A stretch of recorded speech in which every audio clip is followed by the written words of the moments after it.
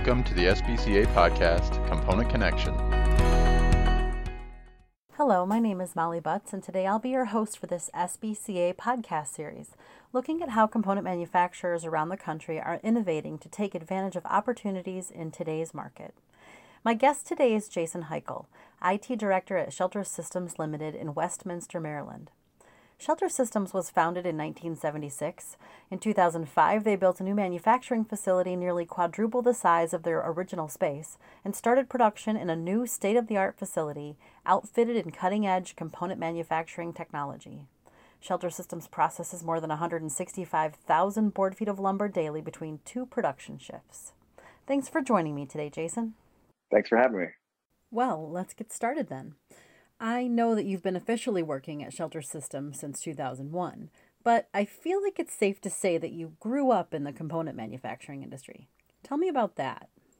Well, I'm pretty sure a lot of people know the Heichel name in the component industry, and I'm the third generation to work at Shelter Systems. It was established in 1976, and I was born in 1980, so it's kind of safe to say I look at Shelter Systems a little bit like Big Brother. It was a constant talk around the dinner table, especially when we were at dinner with the whole family, Dwight, Linda, my father. Shelter Systems was always the topic of discussion. And, as I got older and the opportunity presented myself, I wanted to be interested and see what this entity was all about. So in 2001, while I was working in college, during that summer session, I worked on the floor for a few weeks to kind of get my feet wet with production. And I was quickly presented in around 2003, 2004 with the opportunity to move into more of an IT responsibility. So I've been working in truss industry specific technology for quite a while now. That's awesome. Is there anything really specific or definitive about the component manufacturing industry that you can point to that makes it really interesting for you in particular, or even something about the specific technology that's being used in the industry that makes it interesting for you? When I was growing up, I actually wanted to be a tower crane operator when I was a little kid. And while I get to see those on job sites these days, the equipment and the technology, the automation, the what's next is really what kind of keeps me interested in component manufacturing. I've been involved in the evolution of our processes from manual processes all the way up to pretty much fully automated saws. My first IT job in the industry was actually trying to integrate very old technology, inkjet printing, into our saw processes. We were trying to do what a lot of people do now with their processes with a lot more sophisticated equipment, but we were trying to inkjet boards to get a better identification for our builders, to optimize our cutting processes, to feed our building processes. So it's the equipment, it's the thought process behind manufacturing. That's all what keeps me interested in this industry.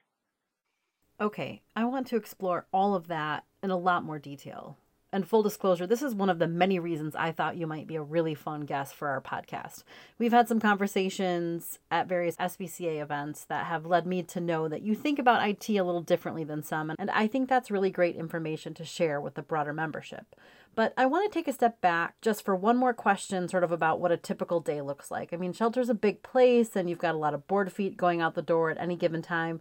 Even your tagline is modern technology for today's builder.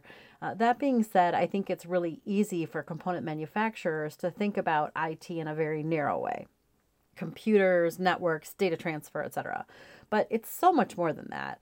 And I have to imagine that there's a really wide array of things Shelter relies on you for, on a day-to-day basis. So tell me what maybe like a typical day would be like with regard to the variety of processes and projects and responsibilities that you have. So not only am I the IT director, I'm also the tier one support person, and I share that responsibility with our developer. But we are the front lines as well as database manager and IT manager and IT director, kind of all wrapped into one. So my day could be as varied as getting a call from our night shift at 3:00 in the morning to coming into the office around 10 and not hearing a peep from anybody all day long. those days are nice because it gives me the ability to get some work product done. Right now I'm in the midst of what most people should be in the midst of, which is making sure my entire organization is converted over to Windows 10 by the beginning of the year. My days are widely varied. No one is really like another.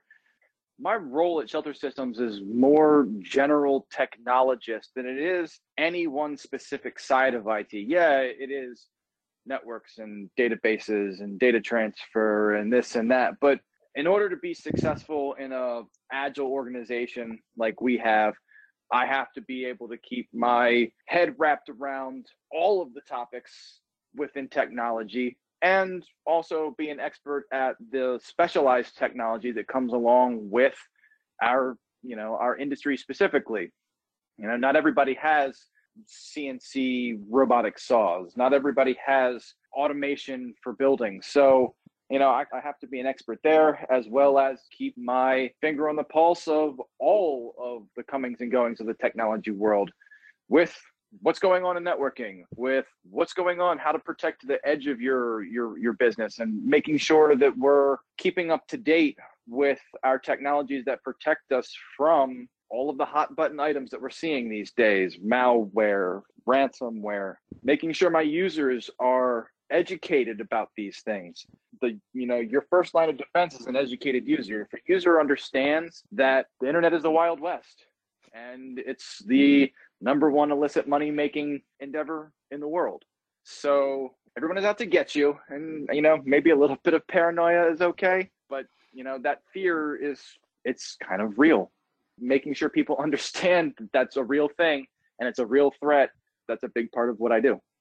We're talking about cybersecurity, basically, if we're talking about email phishing and that sorts of thing. And that makes me think about something else that's come up, which is that you're probably dealing with stuff that's beyond the cyber part of security too, right? Like, do you have some responsibilities with regard to how your company is actually secured, security cameras and such? Because I think those all pretty much fall under the umbrella that you described earlier as far as being more than just computers and data transfer. Tell me a little bit more about that. Part of my role is securing the edge of our business from threats, whether that's a physical threat or a cyber threat. It's my job to think of where we're vulnerable and to try to fill those gaps as best I can. And that's not just necessarily from external threats. Everybody deals with losses in their business. Everybody deals with injuries in their business. A lot of what I do, I'm protecting our business from its people, and sometimes it's people from themselves. Yep, absolutely. It's interesting. You mentioned something in your description of sort of your day-to-day about being on the front lines for everything. But one thing I feel like that's interesting about you is that beyond being the front lines guy, you're also sort of the ideas guy as well. I guess I know that because I've had the opportunity to work with you on SBCA's IT committee as well as our budding equipment council. And one of the themes that's continued to come up in those situations is how important it is to think outside the box. Everything that you're buying is from one of our typical software and equipment suppliers. And that has the potential to be a little cookie cutter, right? I don't mean that in a bad way. I just mean that our industry suppliers are producing products for the masses, a product that any component manufacturer could use, Shelter Systems or anybody else. But I've heard you talk about how you enjoy bringing some of the other technology that's in the world into the component manufacturing industry. So I kind of want to talk a little bit about that. Sure. Well, where do we begin? So one of the things that has been instilled in me by my family from a very young age was to be fiercely independent. And I don't particularly care to rely on any one solution to solve the problems of my business. I like to be independent. I like to create my own things or have partnerships with people who are capable of creating things that maybe no one else has. We chose a very long time ago, 15 years at this point, to develop our own piece of software to keep track of our business because we realized data makes decisions easier. And the more data you have, the better grasp you have on your business and the better decisions that you can make with your business. So we learned that lesson early on, and we continue to develop our software, and we continue to ask our vendors in the industry to continue to provide a level of independence for their customers, because there's a lot of us in the industry that are that way, and it's very important. So I also think outside the box and think outside of the industry. Simple things. I'm currently testing an iPod Touch iOS 12 version of the little tiny kid's toy iPod. It's an inexpensive device. It actually costs less than a walkie-talkie, and it has higher level of functionality than a walkie-talkie. I can have my production employees take pictures. I can have my production employees use it like a walkie-talkie. I could have my production employees use products out there that keep track of maintenance or keep track of safety. And it's fairly inexpensive, fairly disposable. And that's one of the things that I've always tried to do at Shelter. Is we're a relatively large component manufacturer, but we have enterprise needs on a mid-sized business budget. So I don't have tons and tons of money to spend on technology. There are things that I can clearly sell as, okay, this is the reason why we need to spend $50,000 on this piece of technology. But that comes with a cost. I can't put an iPhone in the hands of all of my production employees that truly need them, because the monthly recurring cost on that device kind of makes it more difficult to get the level of communication in my organization that it really needs. You know, gone are the days of just hitting the walkie-talkie and being able to relay information. I want to, as an operations person, understand how well my team is doing. If I can't record the data I can't record that kind of data with a walkie-talkie. I can only record that kind of data with some kind of smart device that also satisfies all of my previously developed security standards. I do not use Android in my business. That's because Android is a fractured operating system. It's different between vendors, between Samsung versus Google. I want to be able to, from a support standpoint, also being the tier 1 person, to be able to say, okay, this is the same devices I use and that everyone else in my business uses. I can support that much more easily, and the cost comparison is really not any different. Now, it becomes difficult when I want to put 25 of those devices in the hands of my line leaders and leaders on the production floor. So I'm trying to figure out a way to come up with a low-cost, budget-friendly item that I can put in more hands than just, say, having to pick 10 of the senior most important people and say here, but it just makes it a lot easier. I'm a big believer in there's no such thing as too much communication. Over communication is not a thing. We all have filters. We can all filter things out. It's better to have to filter things out than have things missed. Yeah, sure. That makes a lot of sense, actually. I see how you could use a less expensive tool like the iPod Touch to accomplish that.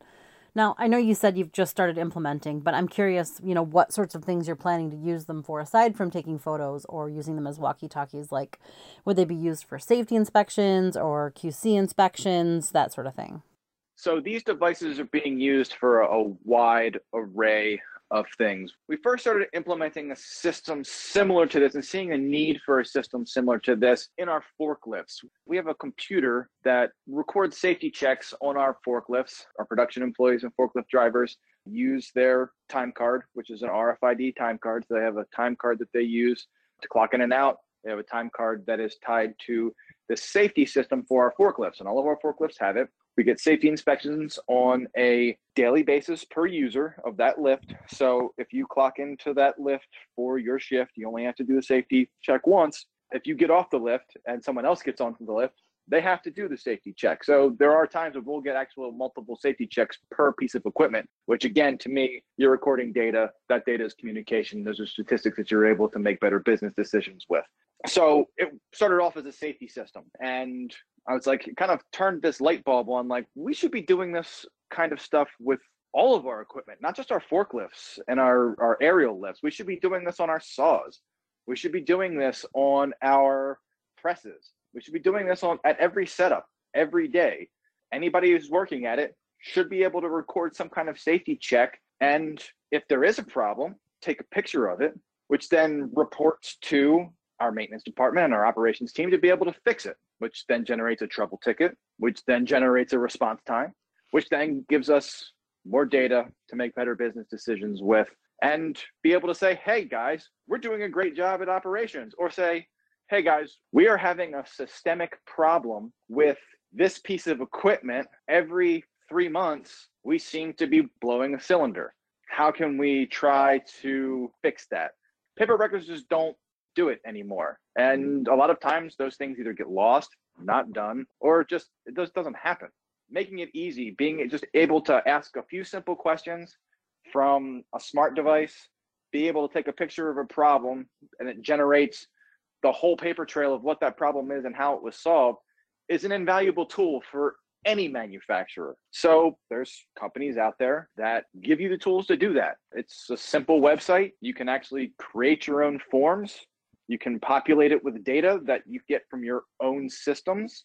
They have an API that they can integrate into all kinds of different technologies. So you're not hand entering your entire employee roster into this piece of software. It's just talking to the other software and data transfer, SQL Server, and then it's done. There are a couple of companies out there that allow you to do this. Canvas, it's an online website that has an app for smart devices that allows you to develop forms, talk to your data systems that you already have, and create your own safety checklists. We all have different equipment. We all have different processes. We all can very easily tailor these things to ourselves without rewriting the book or having to develop it from scratch. Another company out there is called Safety Culture, whom I use personally in our business. They have 2 applications, one of which is kind of a trouble ticket maintenance tool, which is great, or you can develop your own in their auditing software. It's basic form building. If you can create a piece of paper that has the fields that you want, the information that you want on it, you can probably develop an app on a website like Canvas or iAuditor very simply. And if you can't, you actually can send that piece of paper that you've hand drawn to your account manager, and they'll develop the application for you. And it's very cost effective. I was going to ask if that's expensive technology to use. It's not. Now, it's not tied into some product that I buy. It's a per seat, small fee, $5 to $10 per person per month. And in my opinion, as I've said before, there's no such thing as too much communication. So the more communication endpoints that you have in your business to be collecting data on all fronts, not just business data, but safety data and maintenance data, the better decisions you're going to be able to make. Sure. I think it drops back to that old adage, if you can't measure it, you can't manage it. And you're finding ways to fairly inexpensively take maybe non-traditional component manufacturing technology, spend a few dollars a month on it, and then use it to gather a whole bunch of data that's going to help you just manage literally, it sounds like, every aspect of the business. That's correct. I mean, I take a $200 iPod, put a $5 a month application on it, and compare that to a $35 a month iPhone with another $25 to $30 on top of that, depending on the kind of cell phone plan that you have.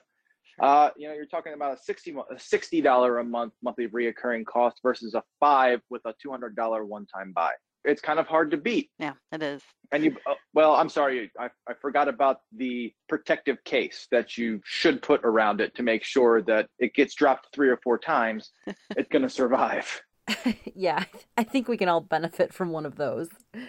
I think so too. It's a small way of protecting a small investment, but still, it's kind of part of what I think about daily is how do I protect the investments that I have, be it from a disaster recovery backup standpoint or the mobile endpoints that I'm putting in the hands of users who beat up walkie-talkies pretty much every few months. When I found the iPod Touch and realized that it was a fully functioning iOS device and compared it to how much I'm paying per walkie-talkie, it's a no-brainer. I can buy the iPod Touch and a year's worth of safety culture for the cost of one of my walkie-talkies. Well, I'll have to keep track of you on that and see where you go with those iPods, because I feel like that has the potential to have some pretty interesting impacts on the business. The only issue is that it's very small. That's the biggest problem is the size of the device. It's like the original iPhone. I mean, it's very small. It's kind of toy-like, and I'm a little concerned that my guys will be hesitant to use it because of that. There's plenty of guys in our business that already have these communication endpoints.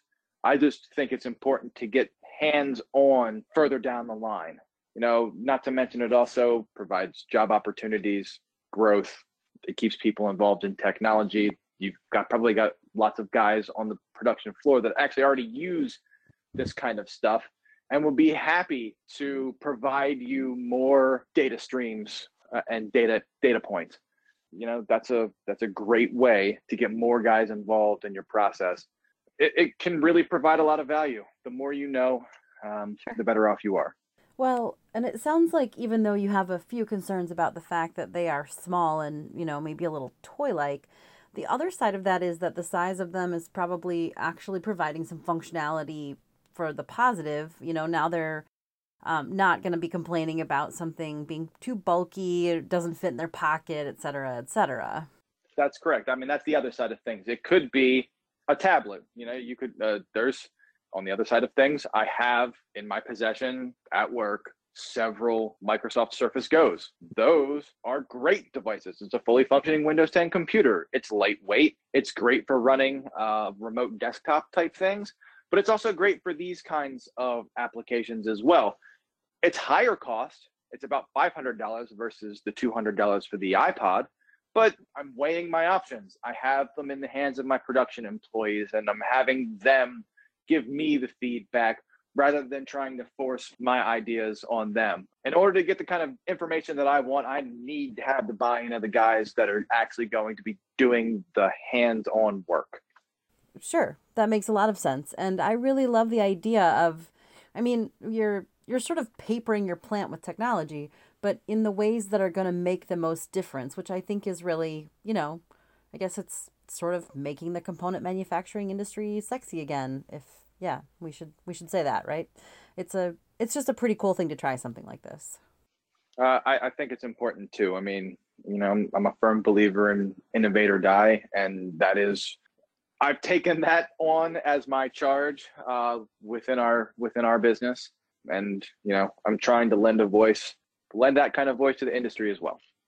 Well, and, there's some reality in, the things that we keep hearing as trends or lack thereof in the industry, workforce development and the struggle to bring new people in. And if you've got young people coming in with their iPhones and, all of their gadgets and all of that, when they walk in and see on your production floor people using the same technology, then they can relate to it. And it also is more appealing, I would imagine, for younger people to see that kind of modern, current-ish. I guess iPods are maybe a few years older, but just, to see current technology being used in this manufacturing realm. Sure. And they're not that old. I think they're still produced. Sure. And it has the same processor and it's a fully functioning iPhone without cellular. It just has a small screen in order to keep it low cost. I'm really looking forward to testing it. One of the big things is there's a lot when it comes to the Surface. There are some limitations from a recharging standpoint, or some of those kind of functionalities you have to think about. Those very simple charging stations for not very much cost. So, the iPods are just they feel like one example of sort of, at least in the grand scheme of things, an inexpensive technology that you're using to elevate the overall functionality in the plant. And I think it's really cool to hear that you can make a big impact with something small. I don't necessarily mean small, the iPods are small, but I just mean affordable. Is that sort of generally one of the main factors for you when you're implementing new ideas? I've made most of my investments from a technological standpoint at the core. And while that was an expensive upfront cost, a lot of my manufacturing floor, anything that doesn't actually really connect to a piece of equipment, and even some of the even some of the computers that connect to pieces of equipment, they're all running in a virtual environment. So the endpoints can be very inexpensive. A few $100s for an endpoint in the manufacturing realm is, not very expensive, and things have a tendency to get broken in manufacturing, or at least in my experience and in my plant. But I'm able to leverage the investment in the infrastructure to keep the endpoint cost and the cost of the items that could get broken the most down.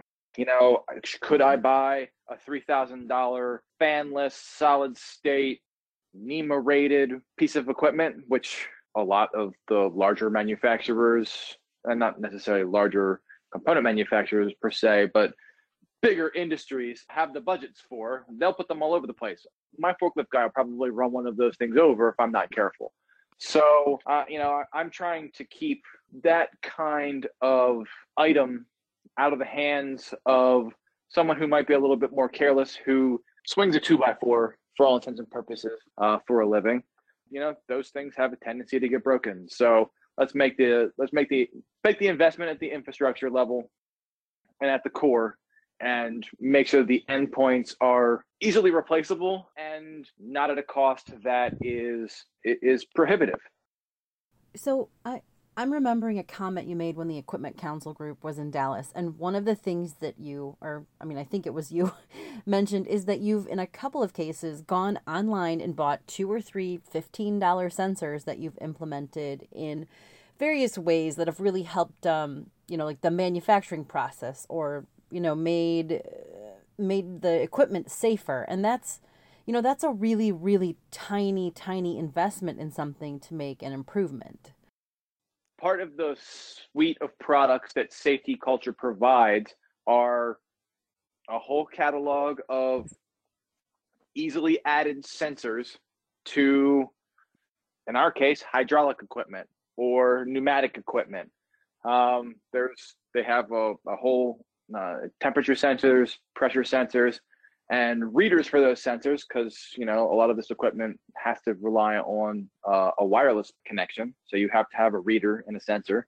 The reader can be hard mounted. The sensor can be movable, and then it records data, which, as kind of the common theme of this conversation, it seems to be, is the more data you have, the more information you have, the better decisions you're able to make. So for a relatively small investment, I can plug into an existing product that I'm already using and be able to get more information from my maintenance department. Okay, after 25,000 cycles of this piece of equipment, the temperature's gone up 15 degrees. Maybe it's time to change the oil.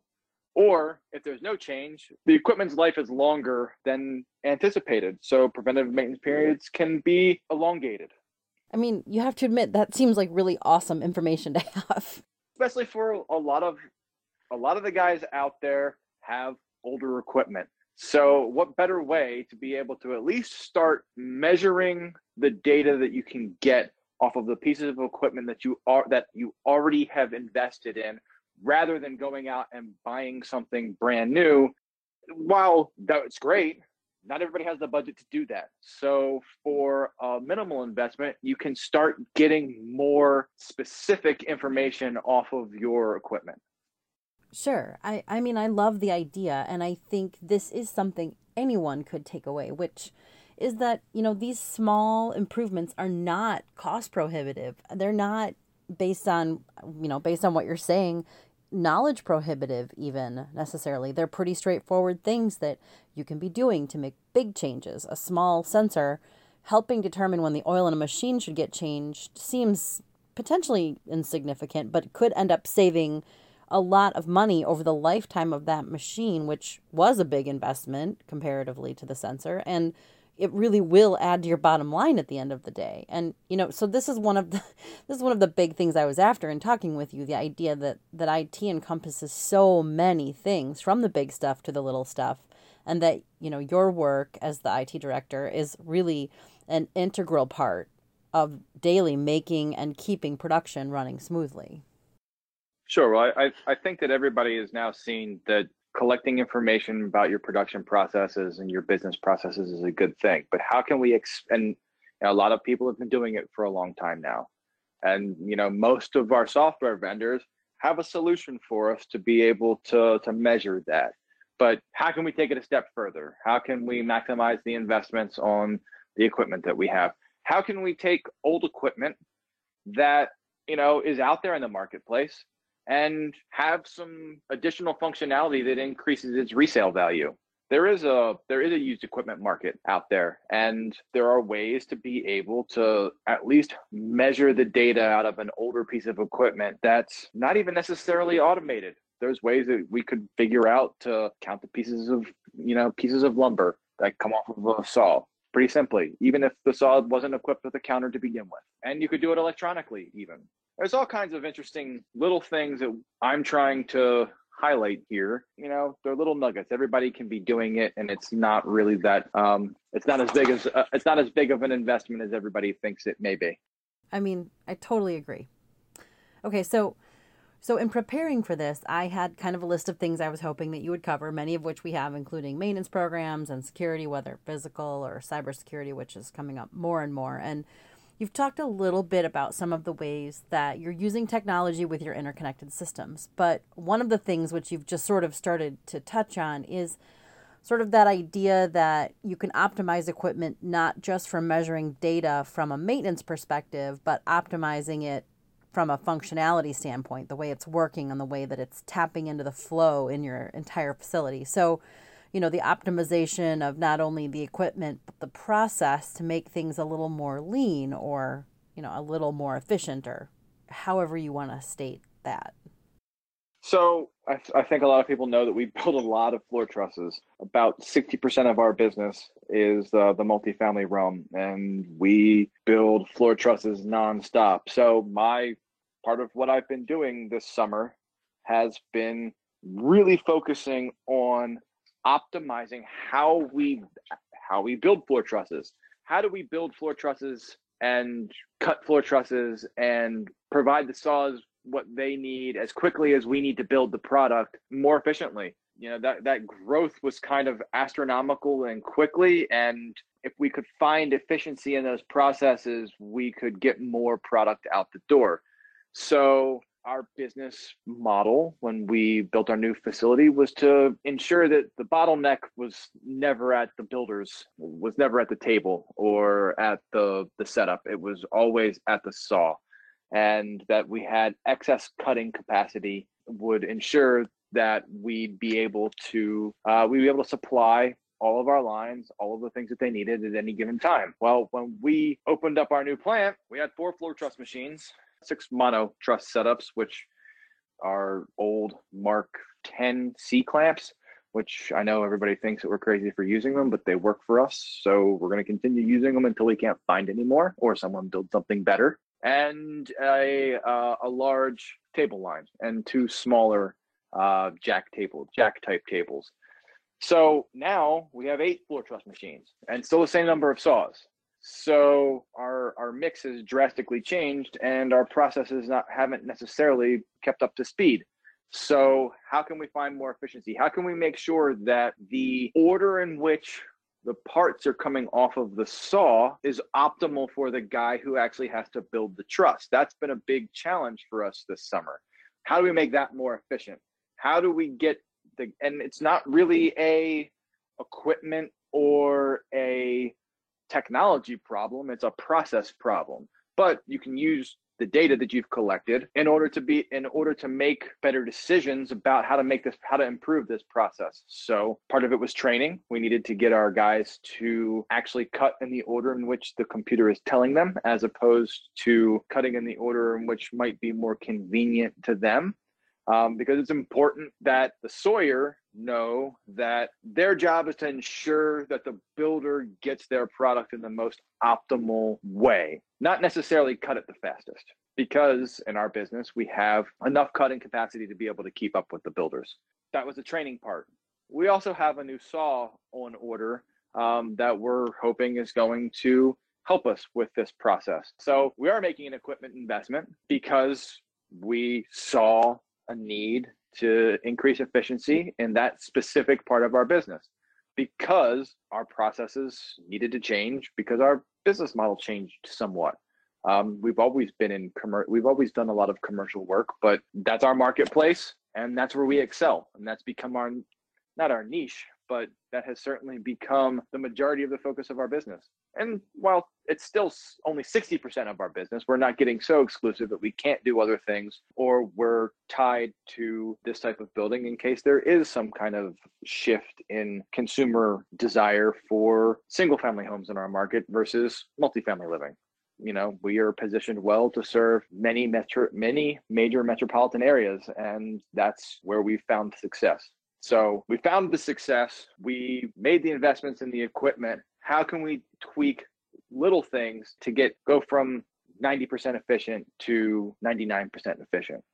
We'll see what this new saw brings, and we'll see if our guys continue to follow their process improvement plan. You know, again, just like with security, your best asset is your users, or in our case, our manufacturing employees.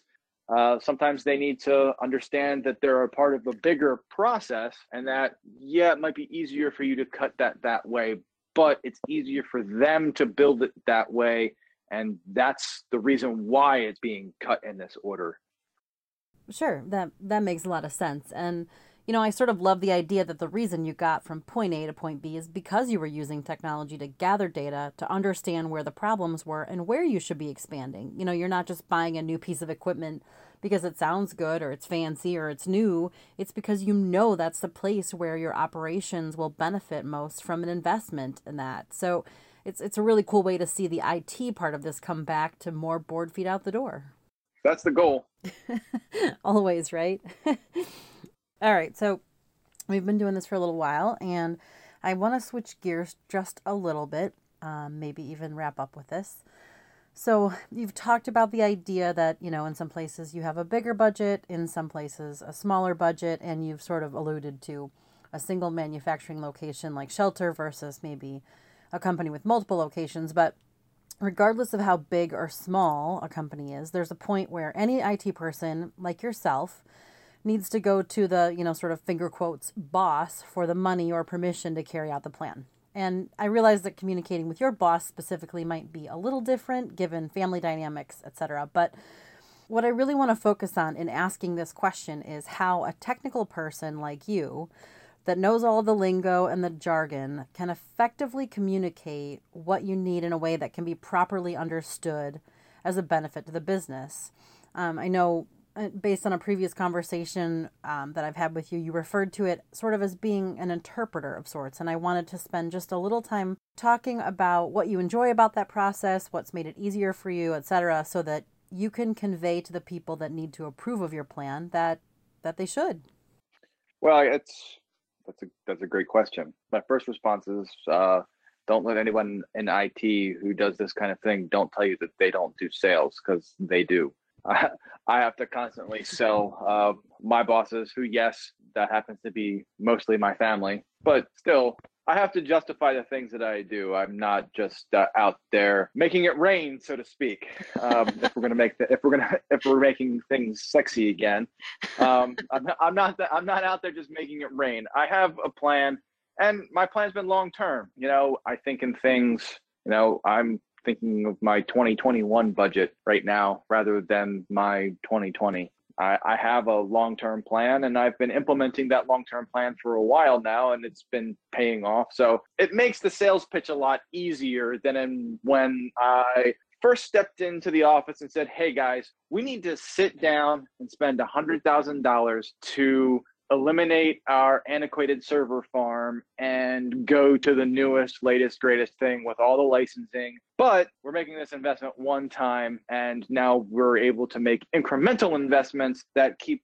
everything up to date and running at optimal speeds. And when you start talking about a couple $100,000 or a few $100,000 for a piece of manufacturing equipment in this industry, it's easy to come up with the ROI. It's a little bit more intangible. Like, well, that's great, but why are we going to spend $100,000 to do this? Oh, well, the sales pitch was it's going to be easy to recover if there's a disaster. If you have 7 servers of unlike hardware and we have a disaster and they're all destroyed while I have all of the data, our downtime is going to be significant until I figure out a way to take that data and transform it into a more modern infrastructure. You have to take the time to plan for that infrastructure upgrade. And I've done this for a while now. So I guess it's just become something that's second nature to me to be able to discuss more technical things. Kind of goes back to being a general technologist rather than being a network engineer or a software developer. I am able to take the technical terms and be able to speak intelligently enough about the technical part of it, but be able to sell to people who don't understand or even really care about the technical aspect, but want to understand what the business case is. And it's just something that experience has brought me. And I've been able to establish, I've been able to go beyond the innate familial trust that might be there to actually I do know what I'm doing at this point. I've been able to prove that the major investments that I've recommended and implemented have paid dividends. So, establishing that trusted relationship with someone who has experience in technology is invaluable for any business, no matter what the size. Obviously, the bigger the size, you'll probably have more resources for professionals, but even the smaller businesses really should have someone trusted, even if it's just a friend telling you, hey, have you heard about this? Hey, do you know what ransomware is? Hey, maybe you should think about taking your email to the cloud rather than having it on site. Just something like that. It pays dividends. Or having someone who knows about technology in general come to your manufacturing plant and ask you the hard questions so you can plan for investment for the future to eliminate some of the problems that having older computer controlled equipment brings. Some people still have Windows 98 and Windows XP in their environments, and it's really dangerous. And if you don't know what you're doing from a computer standpoint, you're really exposing yourself. So having a trusted advisor to be able to objectively tell you in layman's terms, what's going on is a really, really valuable resource. And, us technology people, we like to speak in acronyms. And at Shelter Systems, we have a strict rule. When I'm talking about budgets and spending money, I'm not allowed to use any tech acronyms. So that has also helped significantly. I think that's an excellent rule, and it may be something we need to implement at SBCA because, as you well know, there are a lot of those in our industry, and for anyone new, they have no idea what we're talking about most of the time. But, this does make me want to ask one question, which is, are you for hire? Because I think after this, we're going to have several people saying, hey, do you think Jason would come and tell me what I'm not doing right? I mean, it is really good advice. You'd have to ask Joe Heichel that one question.